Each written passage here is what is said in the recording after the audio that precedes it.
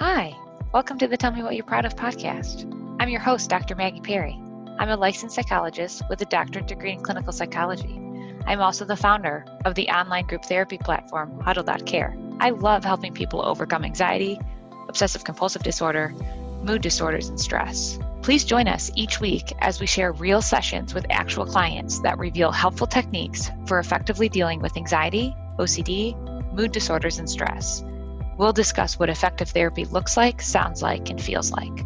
We'll follow our guests as they overcome their biggest fears and find that despite their biological vulnerabilities, they can still live a rich, full, and meaningful life. My therapeutic approach is strengths-based and seeks to find and reinforce what clients do well to help them generalize those skills towards areas where they're stuck. My model for psychotherapy can be summed up as this: you tell me what you're proud of, and I'll help you become effective and happy across all areas of your life. Thanks for listening, and let's get the show started.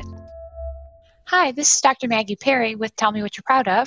Today is the second session with Nicole here. And so in our last session, we talked about Nicole's progress in starting psychotherapy in crisis, and then how she's continuing to use psychotherapy. So why don't you kick us off, Nicole, and tell us, after you started psychotherapy, how did things go from there? I feel like we touched a little bit upon this in our last session, but I think the first part of therapy was getting through the crisis. And then there was another part about learning tactical skills to kind of deal with worries and stresses that come up every day. And I feel like now is the phase where I'm kind of living my life and trying to use the skills we've talked about, and then using you almost as a coach, like we talked about, to flag hey, you're not living by your values here, or hey, maybe you're actually depressed and you might not feel that way. So I feel like now I'm just trying to live my life and keep in mind the things we talk about, and use you to flag when things might be going wrong or when I could be using skills we've talked about. Yeah, that's great. And just as review, can you say a little bit more about some of the skills that have been helpful that you learned early on in the process? Yeah, I think there have been very tactical things we've talked about, which is when I get a lot of worries or my mind feels very busy, about capping it to only allowed to think about it for a certain amount of time, and actually writing down everything that's going wrong. I think also noticing when I'm going into up or down moods has been helpful too, and then learning skills to track when that might be happening. And learning hey, sleep affects that greatly, and so does drinking and staying out and exercising and not exercising. So being able to track those things and kind of learn when I might be headed for a more sticky mood has been helpful, and then being aware once I'm in that and using the skills to try and make that not as deep and sticky as it has to be. Yeah, that sounds great. So starting off with what you said, basically you're using a version of scheduled worry time, where you write down all the things that you worry about, which takes the worry from something that's just vague and looping in your mind into the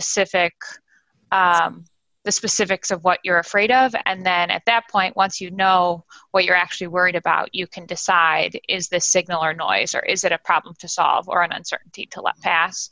And also by compartmentalizing your worry at a single time throughout the day, you're not only signaling to your mind throughout the day, hey, we don't talk about this until 7 tonight, and then it gives you more space throughout the day.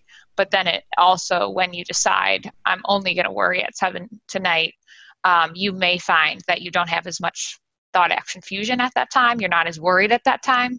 And some of the things that you're concerned about are not as sticky at that time. So thank you for that example. Can you say more about what you've done to track your mood? How did you specifically go about doing that? Yeah, I have a separate Google Calendar where every day of the week I track how many drinks that I've had that day, how much exercise I've done, and then how many hours of sleep I've gotten the night before. So I can kind of flag if there's a week where I've kind of drinking more than 2 drinks every night, and I haven't exercised at all, and I haven't really been sleeping, and I'm feeling off, then it's an easy signal for me to be oh, okay, I might be going into a mood shift. And also, I need to stop drinking, I need to start sleeping more, and I need to start exercising to get myself back into like a normal and healthy pattern. That's great. Do you ever have trouble keeping up with that tracking, or have any like resistance to the behavior change once you track?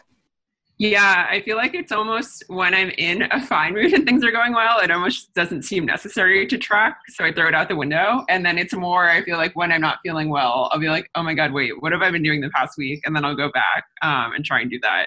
So yeah, just making it a habit and doing even when I'm feeling fine and being healthy, and just creating the habit of doing that every day has been helpful. That's a really great point. So some people struggle more tracking when they're down or when they're really anxious, because somehow by putting words to it, it makes it feel more real, or people get afraid of what it means. The other version of this is difficulty tracking when you're feeling well for the reasons that you just described. So in both cases, if you think about it as courageous and challenging, and just because you're just writing it down doesn't mean it isn't challenging in and of itself. The cliche term of like starting is half the battle is really relevant here, because anything that you have to bring something into your self-awareness to accept that it's occurring and then do something to change it. So by tracking, you're bringing your more self-awareness to the process, and then you actually have a chance at understanding it and changing it.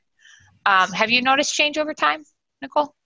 Yeah, I would also say that I think like tracking things has become more normalized. Like I feel like there are all these apps to track how far you've worked out. And at least I have coworkers who do track like how many drinks they've had every night of the week. So it feels like almost in talking about it, I feel like I was surprised to see like, oh, it seems like a normal thing people do to track how often they're exercising, how much they're drinking. So I think even just talking about it and being like, yeah, I don't feel so great after I have like 3 drinks and no exercise has been helpful too. Yeah, that's great. And you can also add in any other feature that might be related to your mental health. So if it's relevant, you could add in how much anxiety that you're having that day on a scale of 0 to 10. You could track your mood from -10 to +10 if your moods go under a baseline and over a baseline of 0. Yeah, that's a good point. I think I actually added that to mine, where I started to do like a mood every day. And I think I used the scale that you were talking about from like -10 to 10. So then it was even more helpful to see like, oh, this week I drank a lot and didn't sleep, and like my mood was like -5. Like I wonder what would happen if maybe I like got some good sleep. And then I often just see it reset. Yeah, that's a great example. Thank you for sharing that. And can you say more about how things changed over time since you've been tracking? It's definitely easier to see, I guess, the correlation between like all 3 of those things and my mood. So like alcohol, sleep, and exercise. So I think it just brings like more awareness, one, to when like moods are up or down, and it makes it feel more controllable. And I feel like I can flag it to myself earlier to be like, oh, wait, I've done this thing 3 days in a row. Like if I don't change it now, I might not feel well in like the next day or 2. And how does that relate to your circumstances? So a lot of times people just say their mood or their anxiety, or they either say or believe that their mood or anxiety is more related to what's happening around them than to their particular behaviors or how they're relating to themselves. So what are your thoughts on that? Yeah, it's definitely hard because in like normal times, I have a job where I travel a lot. I go to like a lot of happy hours and like events after work and stuff. But I think there are things I found that I can do even when I'm like having a busy schedule that make me feel more normal. So that would be like if I'm flying to a new city, maybe the night that I get there, instead of meeting up for like dinner and drinks, I just like take the night off to like read in bed and kind of like reset. And then also like going out to like work dinners and stuff. A lot of my coworkers don't drink. So just like setting myself like max number of drinks in my head. So I'm like, okay, I'll be okay if I have 2 drinks, but after that I should just have like water for the rest of the night. Yeah, those are really great examples. And it was basically rather than making rules for yourself, you just use your own data and see that your mood goes if you have certain behaviors, your mood tends to goes down. If you have other behaviors, your mood seems to be stabilized. So you're just basically acting on your own experience. Yeah. Great. And how do those factors relate to your anxiety levels? I would say they're pretty closely tied. Like, I've definitely found if I drink a lot and I don't sleep, then the next day my anxiety is like also a lot higher than it would be otherwise. And at this point, how do you relate to that? I feel like it takes a minute. Like, at first it feels very like out of control and like what's going on, but it takes a minute then to be like, oh wait, I've drinking a lot and I haven't slept. Like, this is just my anxiety. Like, I need to just like sit, have some water, and kind of let it pass, and it will pass in time. Yeah. So it sounds like rather than getting caught in whatever you feel anxious about, like say, for instance, would you get anxious about what happened the night before and kind of replay what happened the night before? Yeah, I was just going to say that it's really easy to like wake up the next day and then think about everything and be like, oh, I didn't say the right thing, or like, oh, I could have done this differently, and just replay all of that. Yeah. And so now what do you do differently? Can you say more about that? Yeah, I feel like the first trick or the hardest part is just like catching that it's anxiety. And then once it's like, wait, this is like just anxiety talking, just being able to like sit with it and breathe and just know that it's going to pass and not like attach myself on to any of the thoughts that are jumbling around in my head. But it's so uncomfortable to be that anxious. How do you just sit with that? Actually, I feel like what I usually do is if I'm feeling really anxious, I'm like, I'm going to go to a workout class now. So it gives me a place that I have to be. It gives me like something else that I have to focus on at least for an hour. And then I find a lot of times in doing that, like working out will help calm my mind. And it is enough time to pass that it feels a little less severe too. Yeah, that's a great point. In addition to the endorphins and everything that comes with exercise, especially if you're willing, while either in a mood state or in an anxious state, to bring your anxiety along, like not exercise specifically to make it go away, but notice what's happening and bring your anxiety along, then I like what you're saying about letting time pass, that if you don't do anything to make it worse, so you don't text your friends to get reassurance, you don't replay what happened, you don't beat yourself up about it, you don't call someone else to tell them the story, you're just not doing anything that makes what you're thinking about seem like more of a threat. And then as time passes, then it gets less and less sticky. Yeah. Are there other areas of your life where that same process is relevant that you want to comment on? I guess like we've talked about with moods and stuff, like I've noticed that if I'm more in a down mood, it's helpful to just like get back on a regular schedule, which includes like, okay, I'm just going to go to my workout class, even if I'm like not totally feeling like it, and just do the things that I know usually I like or make me happy. Yeah, so that's really hard. So just like when people are in a more up mood, it can be hard to track what they're experiencing because it feels like nothing's wrong. I think when you're in a down mood, if you identify with that mood, it may feel like this is just who I am, and what I'm feeling is something that I should take seriously. Or I think sometimes, not that you shouldn't take your mood seriously, but I mean, that this is who I am, and so it's not worth it to do anything to try to make it different. That's one kind of belief that people have. The other one is if I try something, it might not work, and then I'm going to feel more hopeless. So I don't even want to try to do the things that typically make me feel better, because if I continue to have anhedonia, like I don't find pleasure in what I'm doing, then I'm going to feel even worse.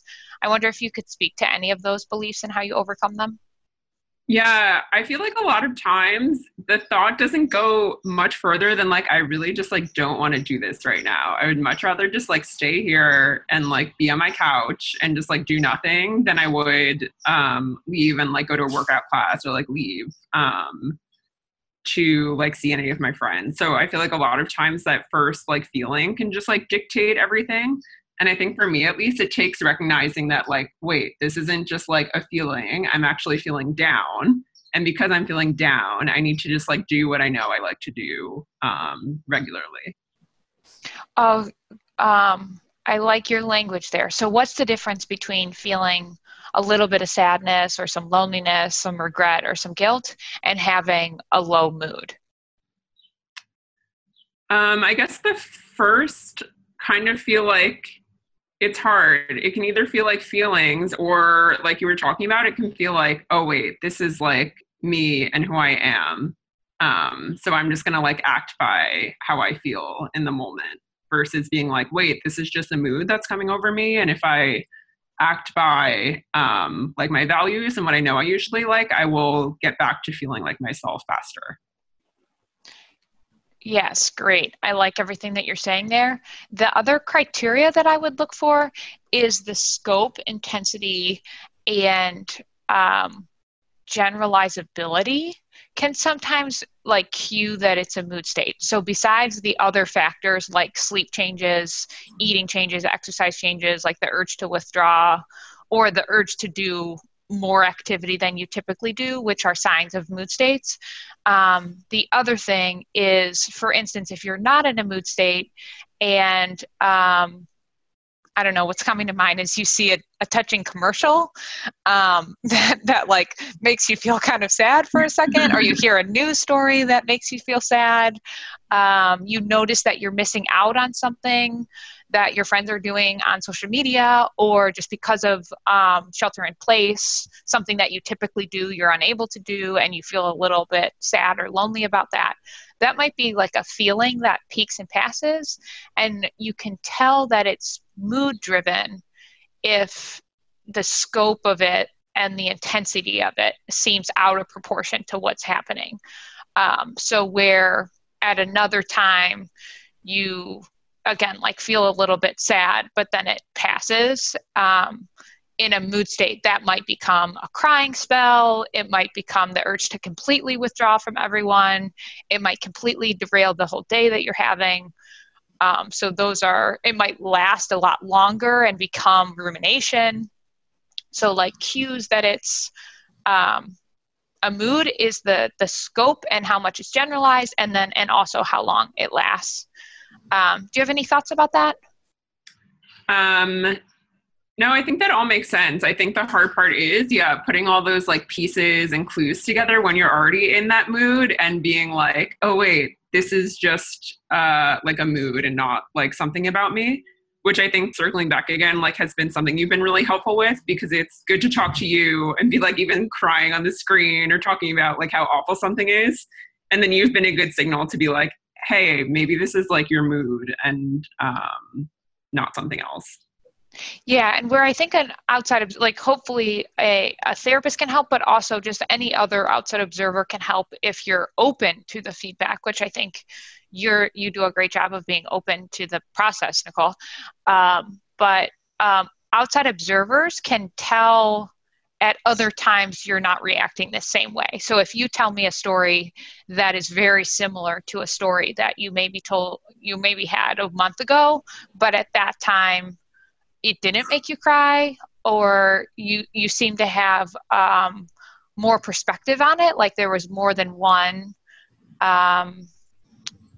there's more than one dimension of the story that you were keeping in mind, and then all of a sudden, for instance, let's take dating. If a month ago we're talking about dating and you're thinking, well, I like those people, but they don't, there were some reasons why we weren't a great match, and the circumstances of our time make it hard to be a good match. Okay, we can have that conversation. A month later in a mood state, if the same conversation is, not only am I not compatible with this person, but I'm never going to be compatible with anyone. This is going to last forever, and there's nothing I can do about it. That is a really different conversation about the same thing, and is more indicative of a mood state than the actual reality of your dating life. Does that fit your experience? Yeah, that's a really good example. I feel like dating is a really good way to figure out what kind of mood you're in. Because yeah, if I'm in a good mood, it feels like, oh, that just like wasn't a good fit, or like, oh well, that's like not the person for me, like they're lost. Whereas if I'm in a bad mood, it feels like the end of the world and like there's something wrong with me that I can't figure it out, and not that it wasn't just like a match or something like that. Great. And actually, if you can use things like dating or work or exercise or food that are part of our everyday life to help yourself track your mood rather than as something to stay away from, something to avoid, or something that's like shameful to look at, those are all ways that you can actually try to bring awareness to the fluctuations in your mood. And so what I mean by that is with dating, you could notice how similar situations are happening and the story is changing. And sometimes more like generalized, again, something like, this is completely my fault, it's never going to change, and there's nothing I can do about it. I think with exercise, people will have some situations where it's like, I know it's hard to get going on an exercise routine, and some days are going to be easier than others. I'm just going to try to stay committed to what I value, regardless of what I feel. And then other times, someone might spiral into like, I'm never going to be able to do this. There's nothing I can do about it, and it's always going to be this way. Your relationship with food could be like that. Your relationship with sleep could be like that. Your relationship with work could be like that. So depending on your life circumstances, using any of those as anchors to help yourself see that sometimes you're in a low mood and there's ways that you can get out of that low mood rather than making that thinking part of your identity and having it shift what you end up doing. Do you have thoughts about any of that, Nicole? No, I think that's all spot on. Okay, great. So do you want to say more about what's happening for you now? In terms of like immediately with the coronavirus, or? Sure. Well, in light of everything that we're talking about, how you've learned to manage your anxiety and how you've learned to manage your mood, you're kind of saying that your process right now is trying to implement these skills and live by your values. So do you want to just say a little bit more about what that's like for you? Yeah, I think like just being aware of the levers that make me feel good and not good have been like especially important with everything that's going on right now. Like in normal times I live alone. So I think it's been like, and I live in like a big metro area. So I think it's hard with everything going on, to be kind of afraid and to feel lonely and stuff. So just trying to figure out and remember like what makes me feel happy and stuff, and then living by that. So I think when all this started, I was like, hey, it's not feeling so great being in my apartment by myself all the time and not being able to go outside. So I was able to stay with family out of the city for a little bit, and it was nice being with people, being able to go outside, being able to exercise. And I think I realized like, oh, this is like a game changer for my mood also, and I feel a lot lifted and more positive. So just still trying to like live by what I know puts me in good moods and makes me happier with everything going on. Yeah, and that's a great example. Perhaps we can end on that basically because you're tracking your moods, you were then able to use the data that you have to inform your decisions. So you were noticing, when I'm alone and isolated, I tend to feel more lonely. It's harder to do all the things that tend to make me feel happy. So I'm actually going to take action around that and make it so that I can see other people feel less lonely, and then be able to engage in daily habits that keep my mood regulated. So yeah, it's not just about, you must track because that's what your therapist says, but rather when you choose to self-monitor, you're not only bringing more self-awareness to your own process, but over time, you then have the chance to use your own data to help you make decisions that keep you happy and healthy. Yeah. So thank you for that example. Is there anything that you want to commit to between now and our next session? I think just like continuing to track things and taking note of how I'm feeling, and then making decisions to make sure I'm living by my values and putting myself in a better mood. Okay, that sounds great. Looking forward to talking to you again. Thank you.